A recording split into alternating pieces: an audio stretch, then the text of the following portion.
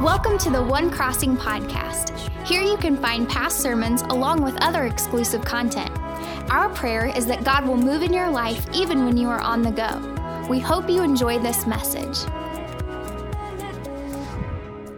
I was driving my boys home from church a couple months back, and we were getting into those father-son conversations, and my wife was in the passenger seat overhearing it, and I asked my boys, what do you want to be when you grow up? My youngest says, I want to be a preacher.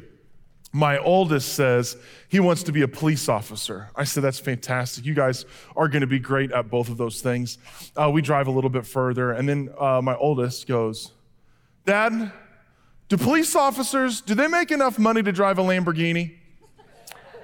I said, well, I don't, no, they don't. I've never seen a police officer who gets to drive a Lamborghini. Drive for a little bit. Dad, what job do you have to get where you can get a Lamborghini in a couple of weeks? My youngest son, a robber. That's what I'm raising in my house.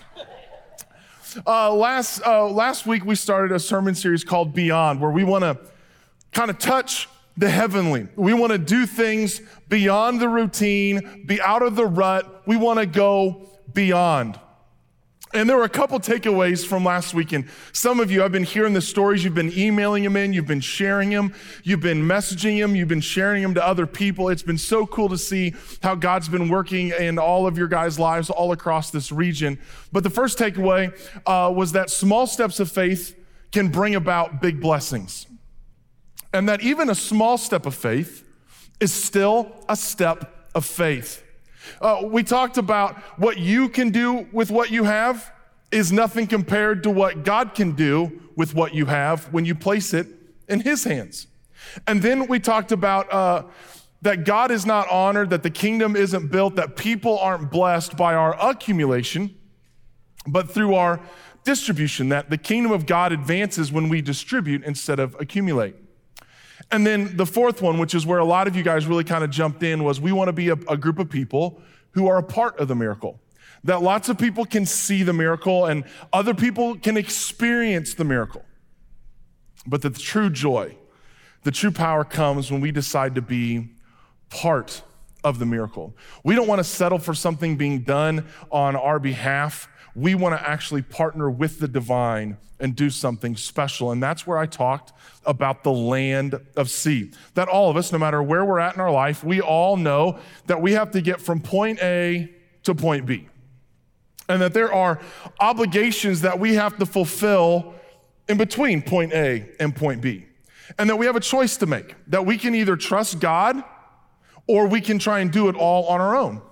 And those of us who choose to trust God, trying to make it from point A to point B, from time to time, what we notice is that God does something special, and He doesn't just take us to point B, He takes us to what I call the land of sea. And we encourage you guys to share your land of sea stories at thecrossing.net/land of sea. And if you have not been there and read some of those stories, they're incredible. And I know some of you, you're in the middle of writing your story. I was hearing some even as I was walking into church today. I read this one.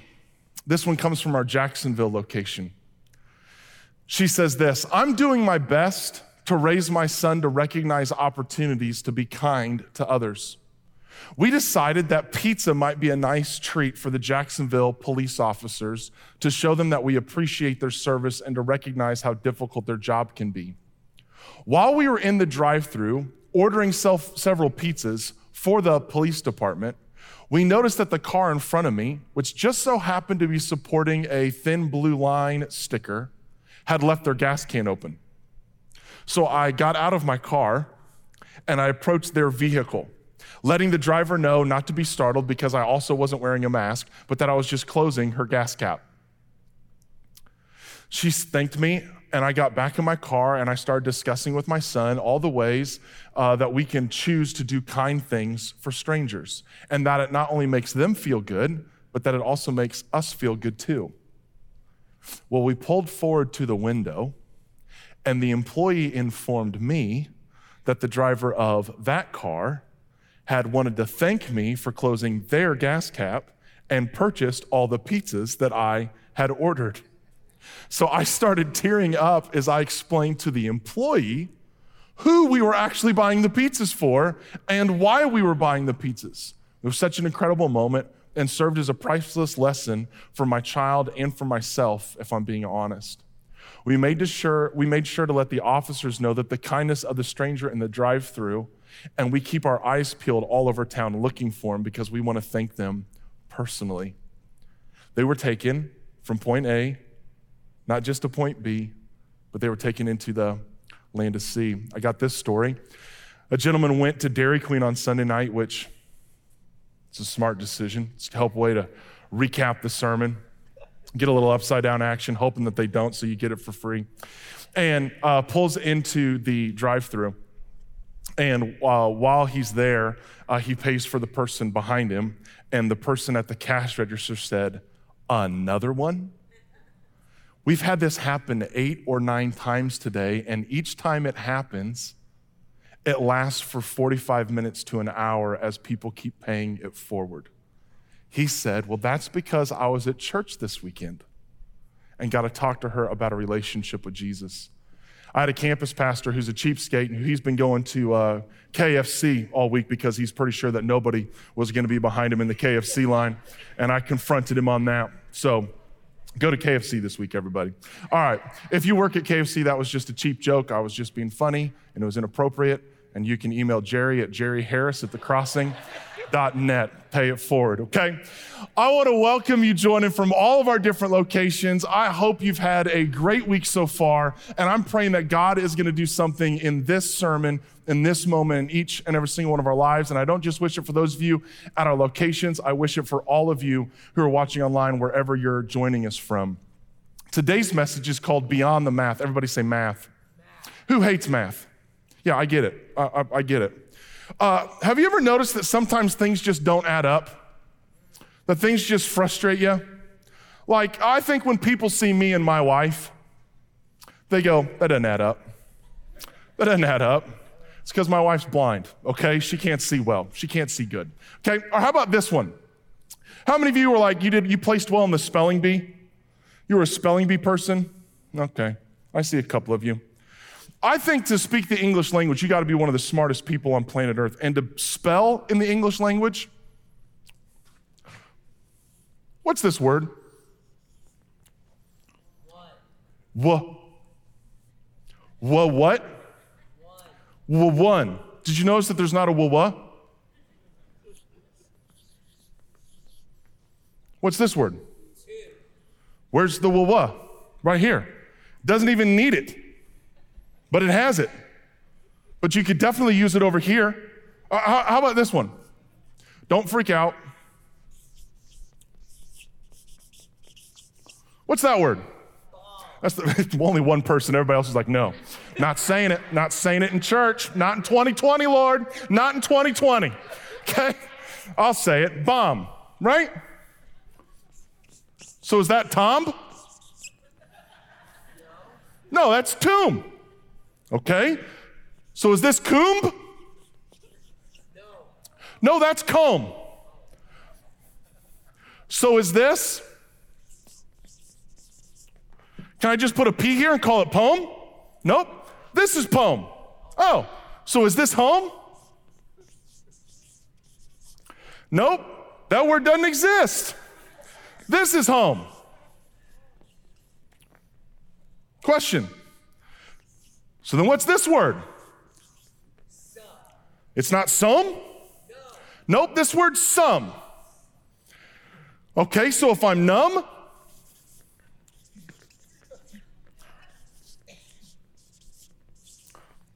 is that numb?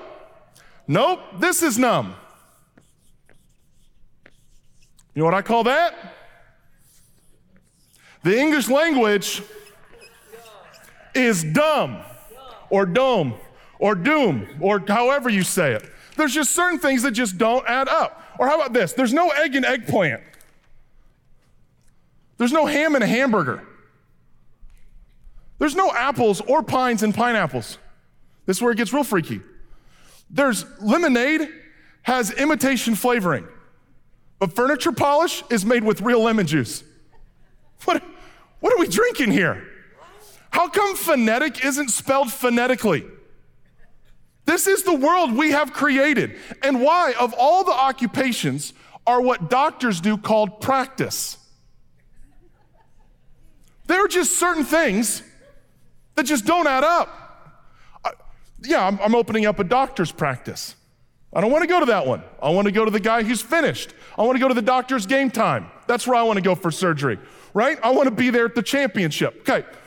Now, when it comes to God, there's all kinds of things that don't add up about him either. He says some radical stuff. For instance, in God's economy, he says things like this.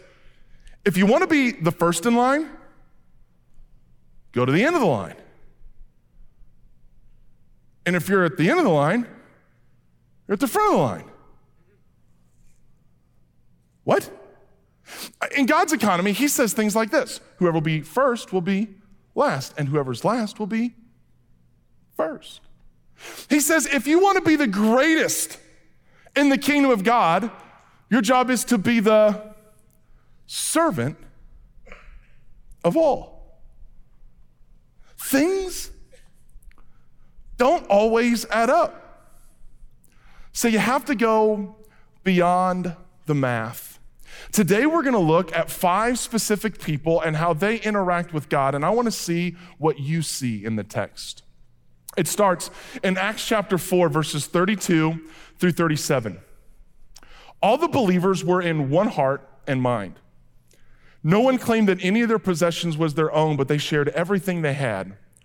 With great power, the apostles continued to testify to the resurrection of the Lord Jesus. And God's grace was so powerfully at work in them, all that there was no needy persons among them. For from time to time, those who owned land or houses sold them, brought the money from the sales, and put it at the apostles' feet. And it was distributed to anybody who had need. Joseph, a Levite from Cyprus, whom the apostles called Barnabas, which means son of encouragement, sold a field he owned, brought the money, and put it at the apostles' feet. Now, a man named Ananias, together with his wife Sapphira, also sold a piece of property. With his wife's full knowledge, he kept back part of the money for himself, but brought the rest and put it at the apostles' feet. He's doing what he saw Barnabas do. Then Peter said, Ananias, how is it that Satan has so filled your heart that you have lied to the Holy Spirit and have kept for yourself some of the money you received for the land?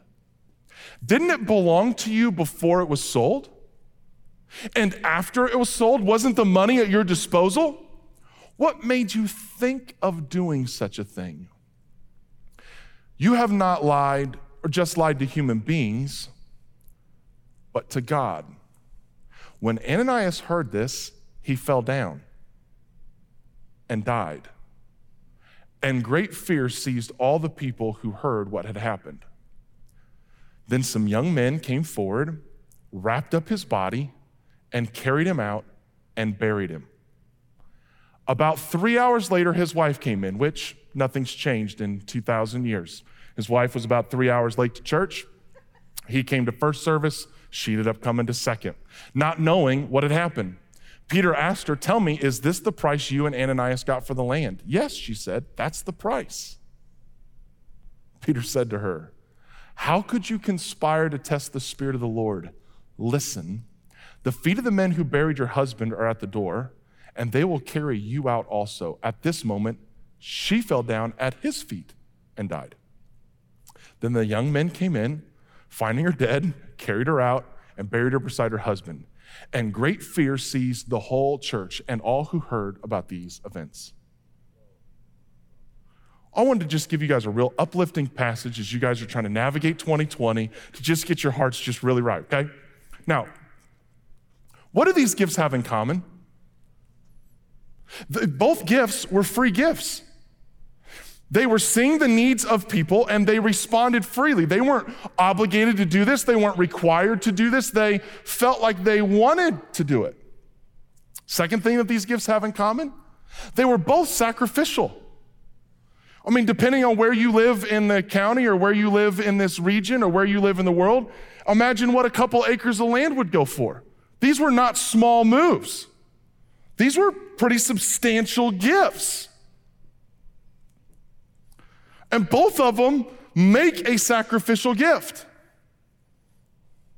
But what was different? Barnabas's gift, it was an honest gift. It was an example of sincere and genuine generosity. But Ananias and Sapphira's gift was deceptive. It was a lie, and not just to the people, but it was a lie against God. The money belonged to them. They could have done whatever they wanted with it, and they could have given any amount, but they showed up saying, hey, we want to give all the money that we just made from the land that we just sold to help out all the people who are in need, knowing full well that they were keeping a percentage back for themselves, when they could have just said, hey, here is some of the money from the land that we sold. What was going on? What was going on behind the scenes to mess this up? They were trying to intentionally misrepresent what they were giving. Their gift was designed not to honor God and not to meet the needs of the people. Their gift was designed to gain the approval of men. The Message says it this way: be especially careful when you're trying to be good so that you don't make a performance out of it. It might be good theater, but the God who made you won't be applauding. When you do something for someone else, don't call attention to yourself. You've seen them in action, I'm sure. Placaters, I call them, treating prayer meetings and street corners alike as a stage, acting compassionate as long as somebody is watching, always playing to the crowds. They get applause, true, but that's all they're gonna get. When you help someone out, don't think about how it looks, just do it quietly and unobtrusively. That is the way your God, who conceived you in love, working behind the scenes, helps you out. It's not about you and I getting all the glory. Peter acknowledges Satan's work in their lives. They've made men out to be their idols, and so in their gift, they're not worshiping God, they're worshiping men. And God said, you shall have no other gods before me. They weren't giving to please God, and they weren't giving to help people. They were giving to please the people around them, but giving is supposed to be motivated by two things: our love for God and our love for his people. And in a virtue signaling culture where everybody is worried about how does their brand come across. I was talking to a guy about working at our church, and he says, I just don't know how that'll work in with my brand. And I said, I don't think we need to talk anymore. Like, okay, bye. Because our brand isn't our brand. Our brand is blood-bought. Our brand is Christ. That's our brand. And when we try to selfie our way into heaven, it won't work. And when we try to show everybody how good we are and how awesome we are, oh, look at this poor person I'm helping give food. I don't think that that's what God had in mind. He says, when you give to people in need, don't let your right hand know what your left hand's doing. Ananias is trying to turn all the spotlights on him, and God flat out rejects it. That's probably the second biggest gift given to the church at that time, and God said,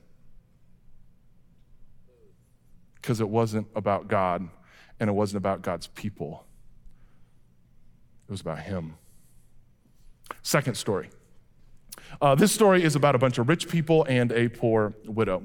Mark chapter 12, verses 41 through 44. Jesus sat down opposite the place where offerings were put and watched the crowd putting their money into the temple treasury. Many rich people threw in large amounts, but a poor widow came and put in 2 very small copper coins, worth only a few cents. Then Jesus called all of his disciples. Guys, come here. Look. Truly, I tell you, this poor widow has put more into the treasury than all the others. They gave out of their wealth, but she, out of her poverty, put in everything, all she had to live on. There's some takeaways inside of here. The first one is rich people were giving to God. They were giving in proportion to their income. Large income should result in large giving. We buy nice clothes to make us look better than we are. We buy nice vehicles to make sure that we come across better than we are. We get nice houses so that way when we take pictures in front of those houses with our kids before we send them to school, people know, oh my goodness, that must be a nice neighborhood. They must be doing very well for themselves. And when we go on vacations, we make sure that we go on nice vacations. So when we take pictures of ourselves in those, people are like, oh my goodness, they must be doing really good. If I were to work just a little bit harder, maybe I could go on a vacation like that too. We spend all this time trying to convince people how rich we are. We want to make sure we have the right purses, the right phones, the right stuff. And then we try to act broke. Because when it's tax time, we're like, boy, it was just a real tough year. It's just been tough. It's been real hard. And when it comes time to helping people in need or accomplishing the mission of Christ, boy, it's just been real tight. Wish we could, but it's been tough. We spend our whole lives trying to show people how well off we are. And then the moment we have an opportunity to help people that are not as well off as we are, or when it comes time for us to help accomplish the mission of God, all of a sudden we get, where'd my money go disease? It's weird. The rich people were giving large gifts in proportion to their income. A second takeaway, even poor people were giving to God. That giving to God is good for all people, not just rich people. It's good for everybody. Third thing, she gives even after she has lost her husband and her financial security. This is unbelievable faith, because real faith is when you respond to God even when you feel like God hasn't been responding to you. Real faith is when you pray to God even when you feel like he hasn't been listening. Real faith is when you trust God even when things haven't been going the way you thought. Real faith is taking a step of faith, believing that God's gonna be there for you even when you feel like he hasn't been there in a while. This woman has been losing right and left. She's lost the man she loved. There is a cool side to her bed. She lost her provider. She's alone. She's running out. She's now impoverished. She's now finding herself at a church, and she gives what she has, which tells you something about her, that her hope isn't in this world. Her hope is someplace else. And that is why God pauses, tells all of his guys to come over, and says, look at how big that gift is. When you're dealing with Jesus, sometimes things just don't add up. There's another takeaway. And we're going to get into like deep theological waters for just a split second. There are these omnis when you refer to God. One of the omnis is that he's omnipotent. He has unlimited power. He can do anything. There's nothing God can't do. Second one that you guys may have, he's not only omnipotent, but that he is omnipresent, which means that God is everywhere. There's not a place you've been that God isn't at. And there's this third one. I got to make sure I spell it right, because that would just be horrible after I did that whole opening illustration. Omniscient. What this means is that God knows everything. Here's what I mean by that. When I say God knows everything, Psalm 139 says, you have searched me, Lord, and you know me. You know when I sit and when I rise. When your alarm clock went off today, and you sat up in your bed, he knew when you were going to do it. When your leg falls asleep on the toilet because you've been flipping through your phone so long, God knows when you're going to get up. He knew it. He was like, it's about time. You're going to lose that right leg if you don't stand up, brother. Okay? When you perceive my thoughts from afar, you discern my going out and my lying down. You are familiar with all my ways. Before a word is on my tongue, he knew what you were going to say before you even, he's omniscient. Psalm 33 says this, from heaven the Lord looks down and sees all mankind. From his dwelling place, he watches all who live on earth. He who forms the hearts of all, who considers everything they do. Here's another one. Hebrews chapter 4. Nothing in all of creation is hidden from God's sight. Everything is uncovered and laid bare before the eyes of him to whom we must give an account. There's a part of this that should make us really happy. It means that in those most joyous moments that you've ever had, he knew about it. He was with you in it. As you navigate the loss of a loved one, he knows about it. The anguishing prayers that you don't even know how to formulate before the word is even in your mouth, he has seen it from afar. That there's never been a tear that you have cried that he did not anticipate. That the deep sorrow that you can barely express, he knows it. He sees your hurt over a broken relationship. He sees your struggle and your hardship. He sees it all. And for many of us, that's super encouraging. There's this other implication, though.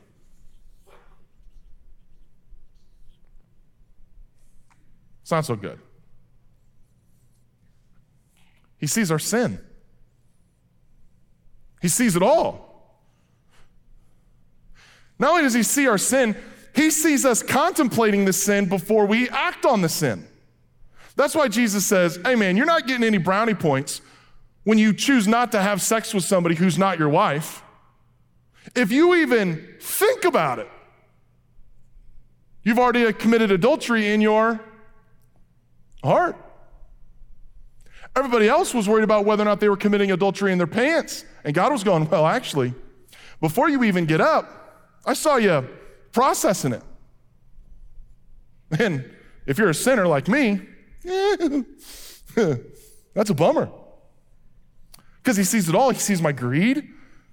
He sees my selfishness. He sees my hate. He sees all the areas that I have not turned over to him. And we read that story of the widow, and we go, oh, isn't that interesting? Jesus was right there seeing what everybody was giving. Well, if he's omniscient and he sees everything, that means that he sees my giving.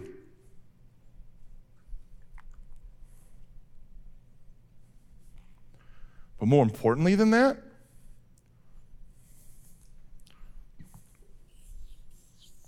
sees my heart. Everybody else at the temple that day, they were just looking at the amount of money. But Jesus was looking at the amount of heart. How can a poor widow put in more money than rich people when what she put in was only worth a few pennies? It's because in God's math, heart is more important than amount. With God, things just don't always add up.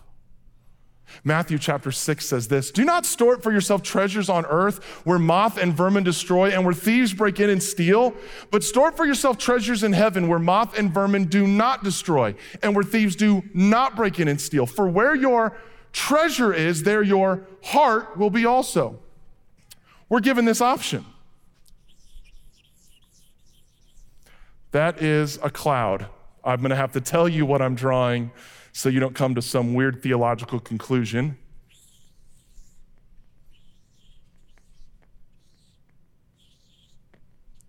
Oh my God, I did not do good in art, okay? And that's earth. And what God's saying is you and I have a choice about where to put our treasure. We can either keep it here where moth and rust destroy, or we can put it here where it can't be destroyed. And then what he tells us is a scary thing. He says, well, wherever your treasure is, your heart will be also. And what we want to do is we want to put our money here, and we want to have our heart up there. But God's saying, where this goes, that goes. And where your heart goes, your money goes. And in God's math, heart is more important than amount. Now, how does that end up? It's because for Jesus, our why is more important than our what. The what's the amount, but the why is what determines the amount. And after we answer our why are we giving? Why are we helping? Why are we distributing instead of accumulating? All of that is centered around a why. And if our amount is struggling, it's probably because our why is struggling. Because our reason will always impact our response. So this week, here's what I want you guys to do at all of our different locations. I want you to do one of the same things I asked you to do last week. I want you to share your Land of Sea story, and I want you to read some Land of Sea stories. Second thing I want you to do is I want you to take a step and tell your heart where it's supposed to go. I want you to do something to move your heart in the direction of where you want it to be. And you do that by reallocating treasure. Third thing I want you to do. Super excited about this one. This week, I want us to bless all of our teachers, our principals, our janitors, our teachers' aides, our security guards, our SAMs, our superintendents, our school boards, our whatever it is. Here's what I want you to do. If it's a McDonald's gift certificate, if it's a coffee gift certificate, I want you to sit down with your kids and I want you to go, all right, who are some people in your school that you want to bless with a $5 card, $10 card? And I want you to come up with it, and then I want you to work with your kids, or you just do it yourself and you just write them a thank you card. If you're a grandparent, you don't have any kids in the school system, how about you take over the school board and you hit all the people that, you know, that your kids won't do it. Jennifer and I said, hey kids, let's do this. And like, how many cards should we need? And by the time we got there, they were at 25. And I was like, no, we're not doing 25 cards. There's no way we're gonna write 25 cards. So we like narrowed it down to 20. And my kids can't wait to do this. And you get an opportunity to talk to your kids about generosity and to bless teachers. Has it been tough to be a teacher in 2020? Have they felt all kinds of pain? Has their families had to do all kinds of suffering while they're navigating? If you're a principal or a superintendent, could you have any more people be frustrated at you at any given time? Because no matter what you do, there's an unbelievable amount of people. And wouldn't it be nice if people who love Jesus were just to come alongside him and say, hey, here's some coffee on us. We love you. I think you guys could do that. Now, some of you are wondering, why is this so important? Why is our why so important, and how does our why determine our what? I'll tell you why. It's because that's how Jesus operated with you and me. Jesus was up in heaven in perfection. You'll remember this. And he looked down and he saw something. He saw you and he saw me. And he saw that we were separated from God and that sin had fractured our relationship. And he saw everything that resulted of that sin. He saw the pain and the suffering and the hate and the evil and the death and the sickness. And he saw a world slowly being ripped in half and then ripped in half again and then ripped in half again. And he saw the collective pain of all of human history as divorce kills homes and as poverty wreaks havoc and as people begin to suffer. And he looks from heaven and he sees us.